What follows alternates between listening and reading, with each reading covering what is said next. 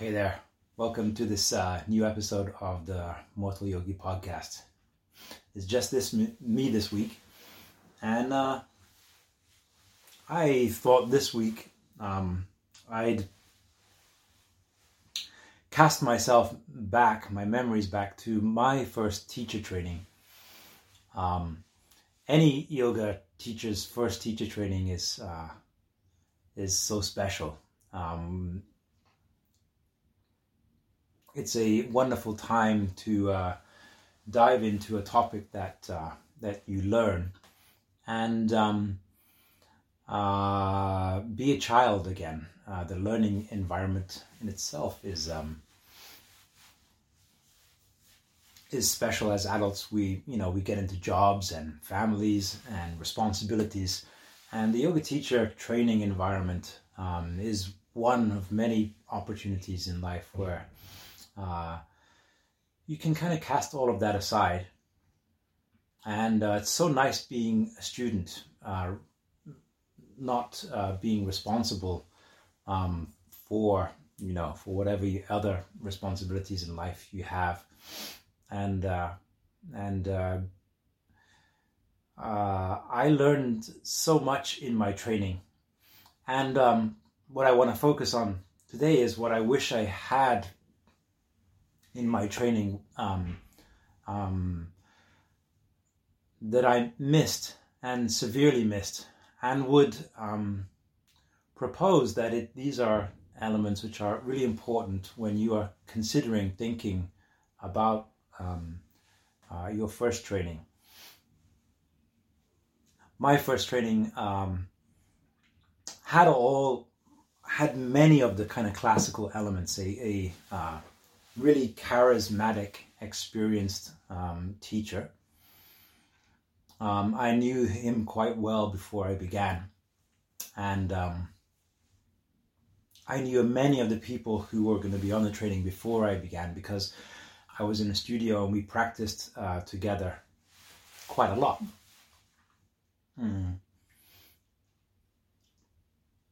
And so when we came together, we'd taken time out of our jobs, our families. We had a really beautiful community coming together, which only blossomed. And some of those people I still keep in contact, even though it was such a long time ago. And we've been friends since then. The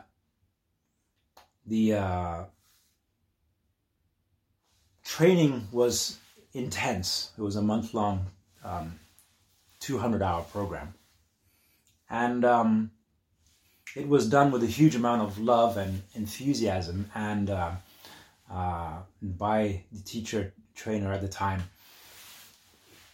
And I remember coming out at the end of this program with a huge amount of that energy, with volcanoes worth of enthusiasm and positivity, and fire and burning ambition to be a yoga teacher. And I've not stopped teaching since then. However, there's a lot of things I've learned since then. For example, the business of yoga. For example, other styles of yoga, meditation, more philosophy, and other ways of moving the body. But what I want to focus on today, if I look back to my first teacher training and what I didn't take away and what I've had to unlearn from that time, is variable anatomy. Variable anatomy is the anatomy of difference. It is the deep study of how for example, a ballerina can do, why she can do or he can do the things that they can do compared to why a sumo wrestler's body, how they are built in a way as the perfect sumo wrestler compared to how the ballerina is built as a perfect ballerina. I don't mean because of their training and because of their hard work. I mean their bone shapes. Even though we all have the same number roughly of bones and the same bones, the shapes of those bones are different. So if you in your mind think of ballerina and think of sumo wrestler, wide hips, probably quite stocky in stature, short arms and legs. Ballerina, very narrow, very long arms and legs. And if you think about the demands of their sports on their bodies, a sumo wrestler is going to be very low on the ground, wants to have a low center of gravity. Short legs are going to be very good for that. Ballerina jumping up a lot, pirouetting, twisting, turning, jumping a lot. Doesn't want to have a low sense of gravity, want to be light. Now, through our discussion, if you keep those two extremes, no one of us is generally a ballerina or a sumo wrestler coming into a yoga teacher training. But they are archetypes for the sumo wrestler on one side, stocky, short, wide. The ballerina, long arms and legs, and huge range of motion in her pelvis due to her pelvis and design. Most of us in modern teacher trainings are taught in two ways, explicitly and implicitly, that all we have to do is practice, and we will all be able to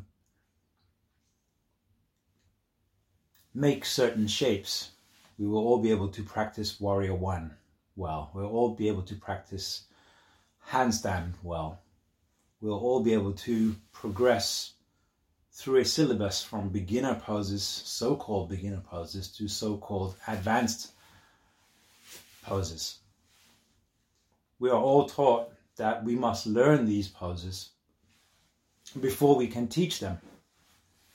We are all taught that there are safe ways to practice poses and unsafe ways to practice poses. We are given and taught how to do assists. We are taught implicitly that there are some people who are good and there are some people who are not so good at poses. And by the language we use, for example, if you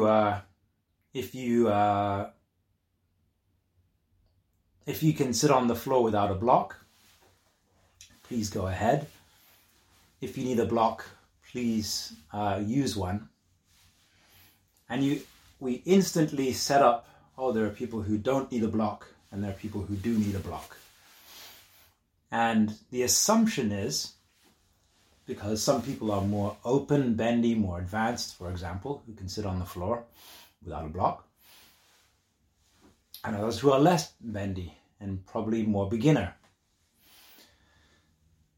And I spent this first several years of not only my yoga career, but before my yoga career, I was a Tai Chi and Qigong teacher. And in that discipline also, there were rules of expectations and rules of what does a beginner look like, and what is a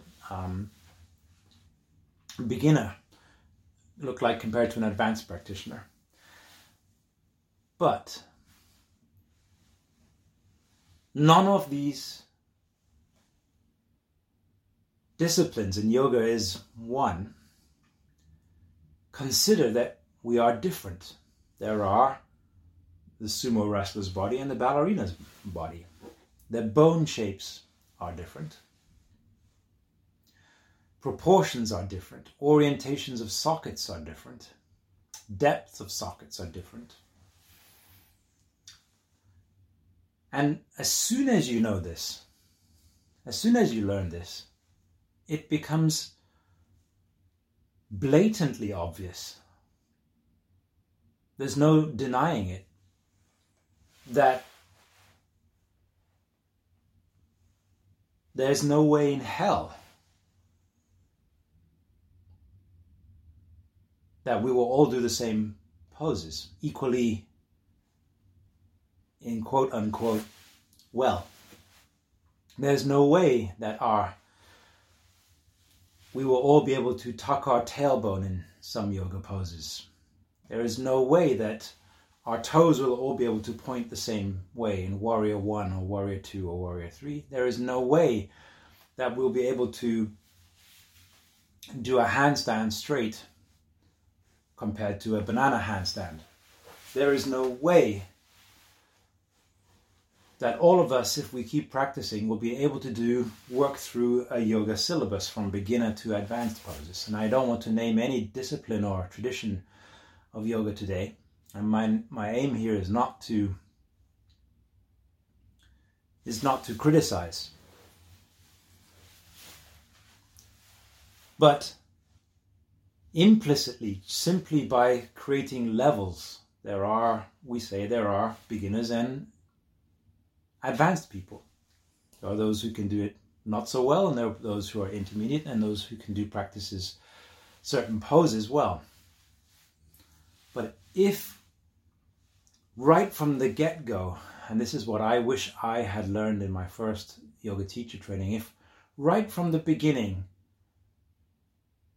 it's not just an acknowledgement, but a full-on embracing of anatomical, skeletal variation is put at the core of the understanding of the study, of the art, then it has huge implications. We don't, for example, if I come out of the yoga space for a second, we don't expect short people to become top basketball players because they're too short. We don't expect big people to become horse jockeys because they're too big. We don't expect small people to be props in rugby. They're too small. But in yoga, we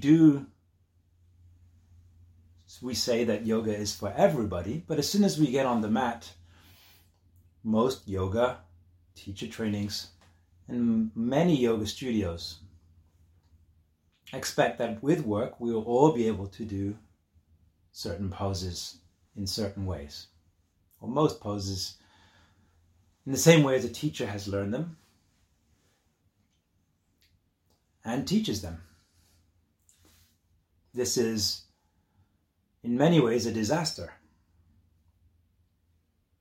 I have 4 reasons why this is a disaster. Number 1, if students are taught, and if teachers are taught that everybody can do a pose if they just practice, well then, when they cannot do the pose, the assumption has to be that they are not practicing hard enough, or they're too tight, or too weak. And there are no other options. This means that there are people who are feeling good about their yoga, and there are people who are feeling bad about their yoga. There are those who can do it because their body allows it, like the ballerina for ballet, like the sumo wrestler for sumo. But there'll be everybody else who doesn't have that body type, who will feel disillusioned, who will feel that they are not good enough who will feel that for whatever reason, and they're not sure, and maybe the teacher's not sure, that yoga isn't happening for them.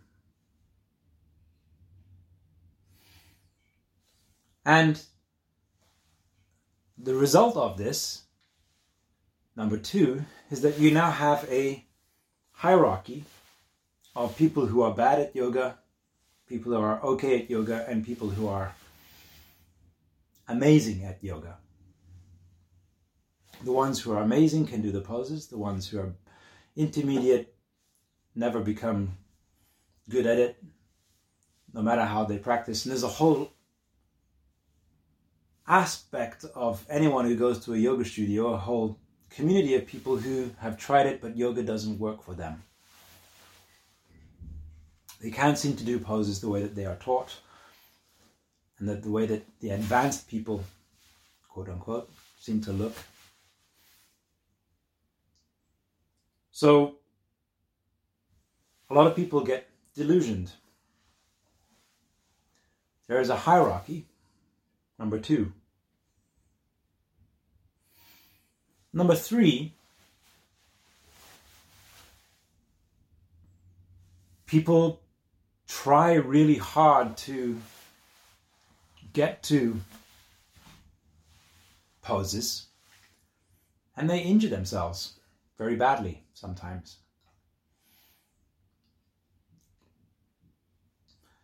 If they don't have the bones, they don't have the anatomy for the way that a pose is taught. And I hear this mainly in people who have been in yoga for a long time, 5 years, 10 years, and longer. And they start getting niggly injuries. These injuries are often in the shoulders, in the knees, in the hips. And they're not sure why. They practice regularly, they practice hard, just as hard as everybody else. And they don't seem to progress. Or they say things like, I can't do poses how I used to. Or that one makes my shoulder hurt. Or I have knee issues. And there's some people who seem to never have them, and there's some people who just cannot do that and seem to get regularly injured. If you know that there are bodies who can do certain things and bodies who cannot do certain things from the get-go, this is completely avoidable. But if you assume that everybody is the same, as I was taught in my first teacher training, well, then the only reason why people cannot do things is because they are not practicing in the right way. So some get injured seriously, while others seem to sail through.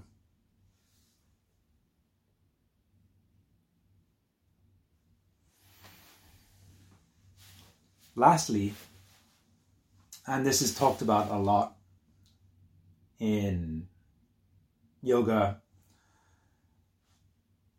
the cultish aspect of yoga, where people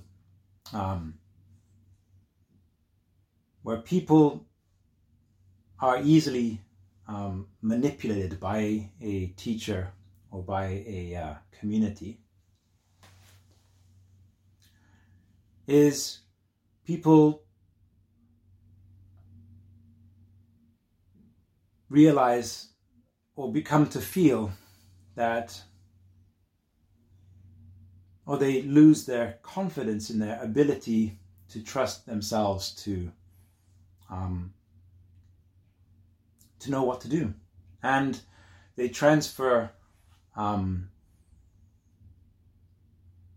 ownership of, if you like, and transfer confidence and responsibility for their bodies over to other people. If the teacher is the only one who knows, because they've been through a training or they're in a style where all you have to do is practice and all is coming, to kind of quote on a famous yoga saying by a famous yoga teacher. Well, then if you are practicing and not all is coming, then massive question marks will pop up in your head and in maybe people you're practicing with's head and in your teacher's head. If it is assumed that everybody has the potential to do yoga poses, and when you cannot do them, a whole flurries of doubt and sometimes even shame, certainly a lack of confidence is inevitable. And this can be preyed upon and manipulated. A simple example is just going to endless workshops. Hip opening workshops would be an obvious one. But if you have the bones where your hips are not going to take you into lotus pose, going to a hip opening workshop is a complete waste of time. Complete waste of time.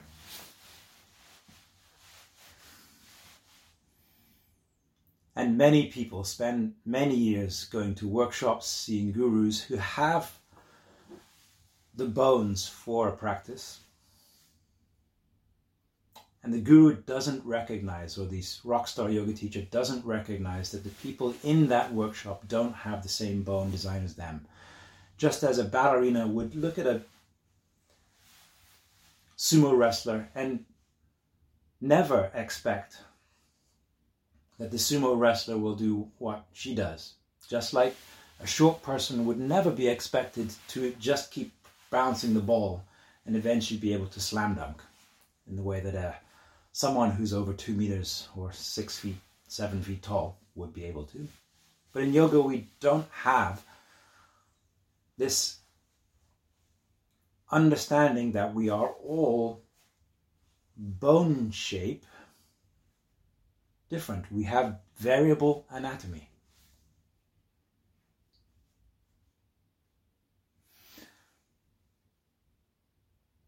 The implications of me for this several years leading up to and after that training were that I practiced like my hair was on fire. You can see I don't have much hair anyway. Maybe that's why. But if I slowly began to get little injuries in my back and my knees, particularly, and my shoulders, well, people who had the anatomy to keep on practicing nailed straight handstands and amazing back bends and seemed to progress through the 3-level syllabus that we had into level 2 and level 3, whereas I always, some basic poses I just couldn't do.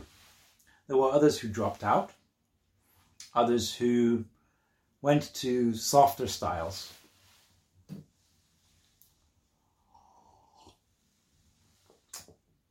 And now looking back, there were some who got disillusioned with yoga and dropped it. And always wonder, and probably still to this day, every now and again, why they never, and some of them practice really, really hard.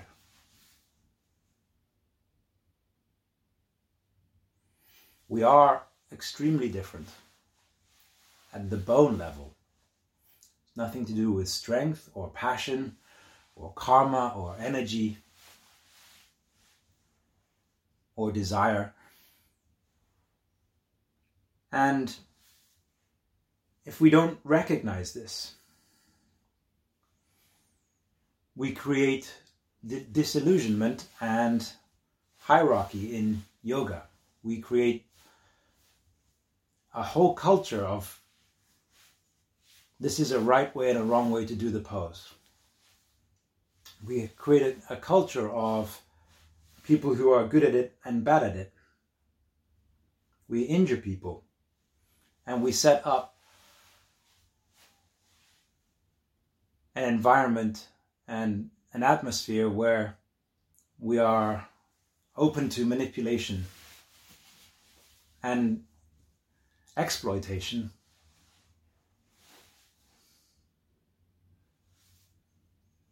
yoga is not a competitive sport where performance is all that's important, where winning medals is important. I don't mean to say, and this is not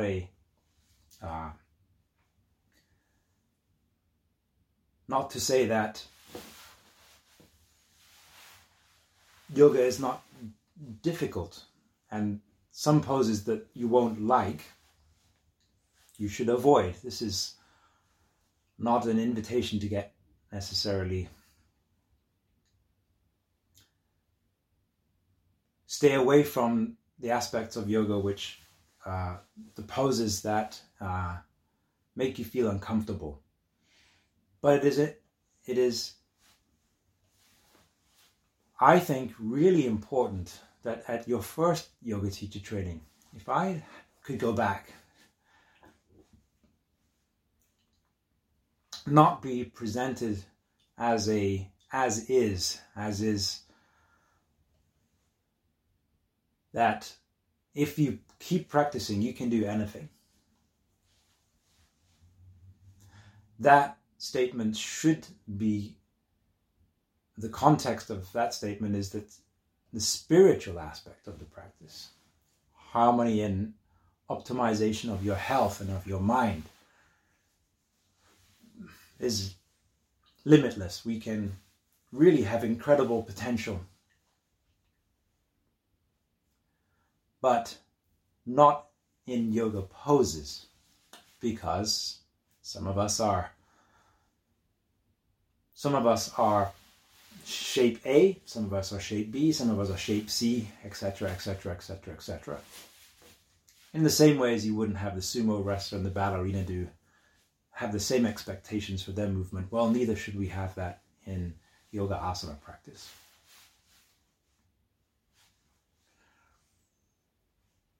This means that we would have a far more mature aspect, a mature attitude right from the beginning, and an attitude of exploration and openness.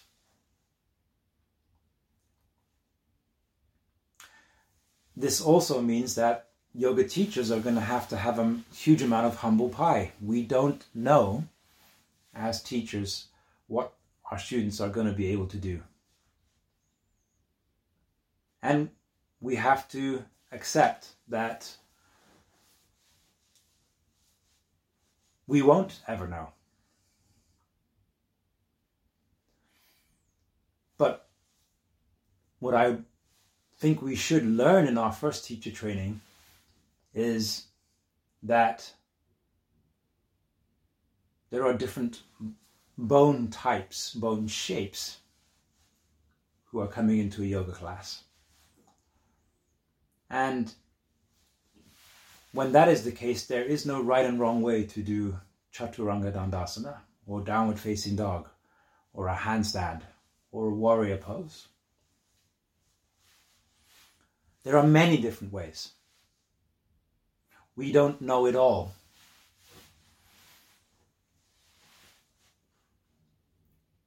We can be trained in this way, however.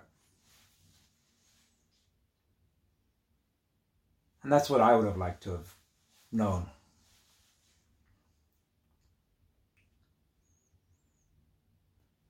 Yoga is about health, is about heart, health of body, health of mind.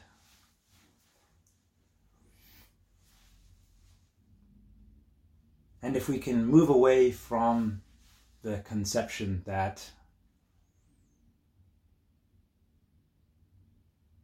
there are good poses and bad poses, we can get back into what yoga is really about.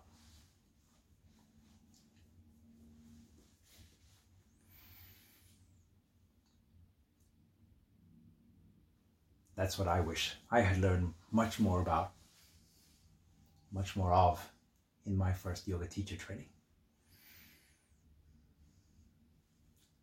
See you next time.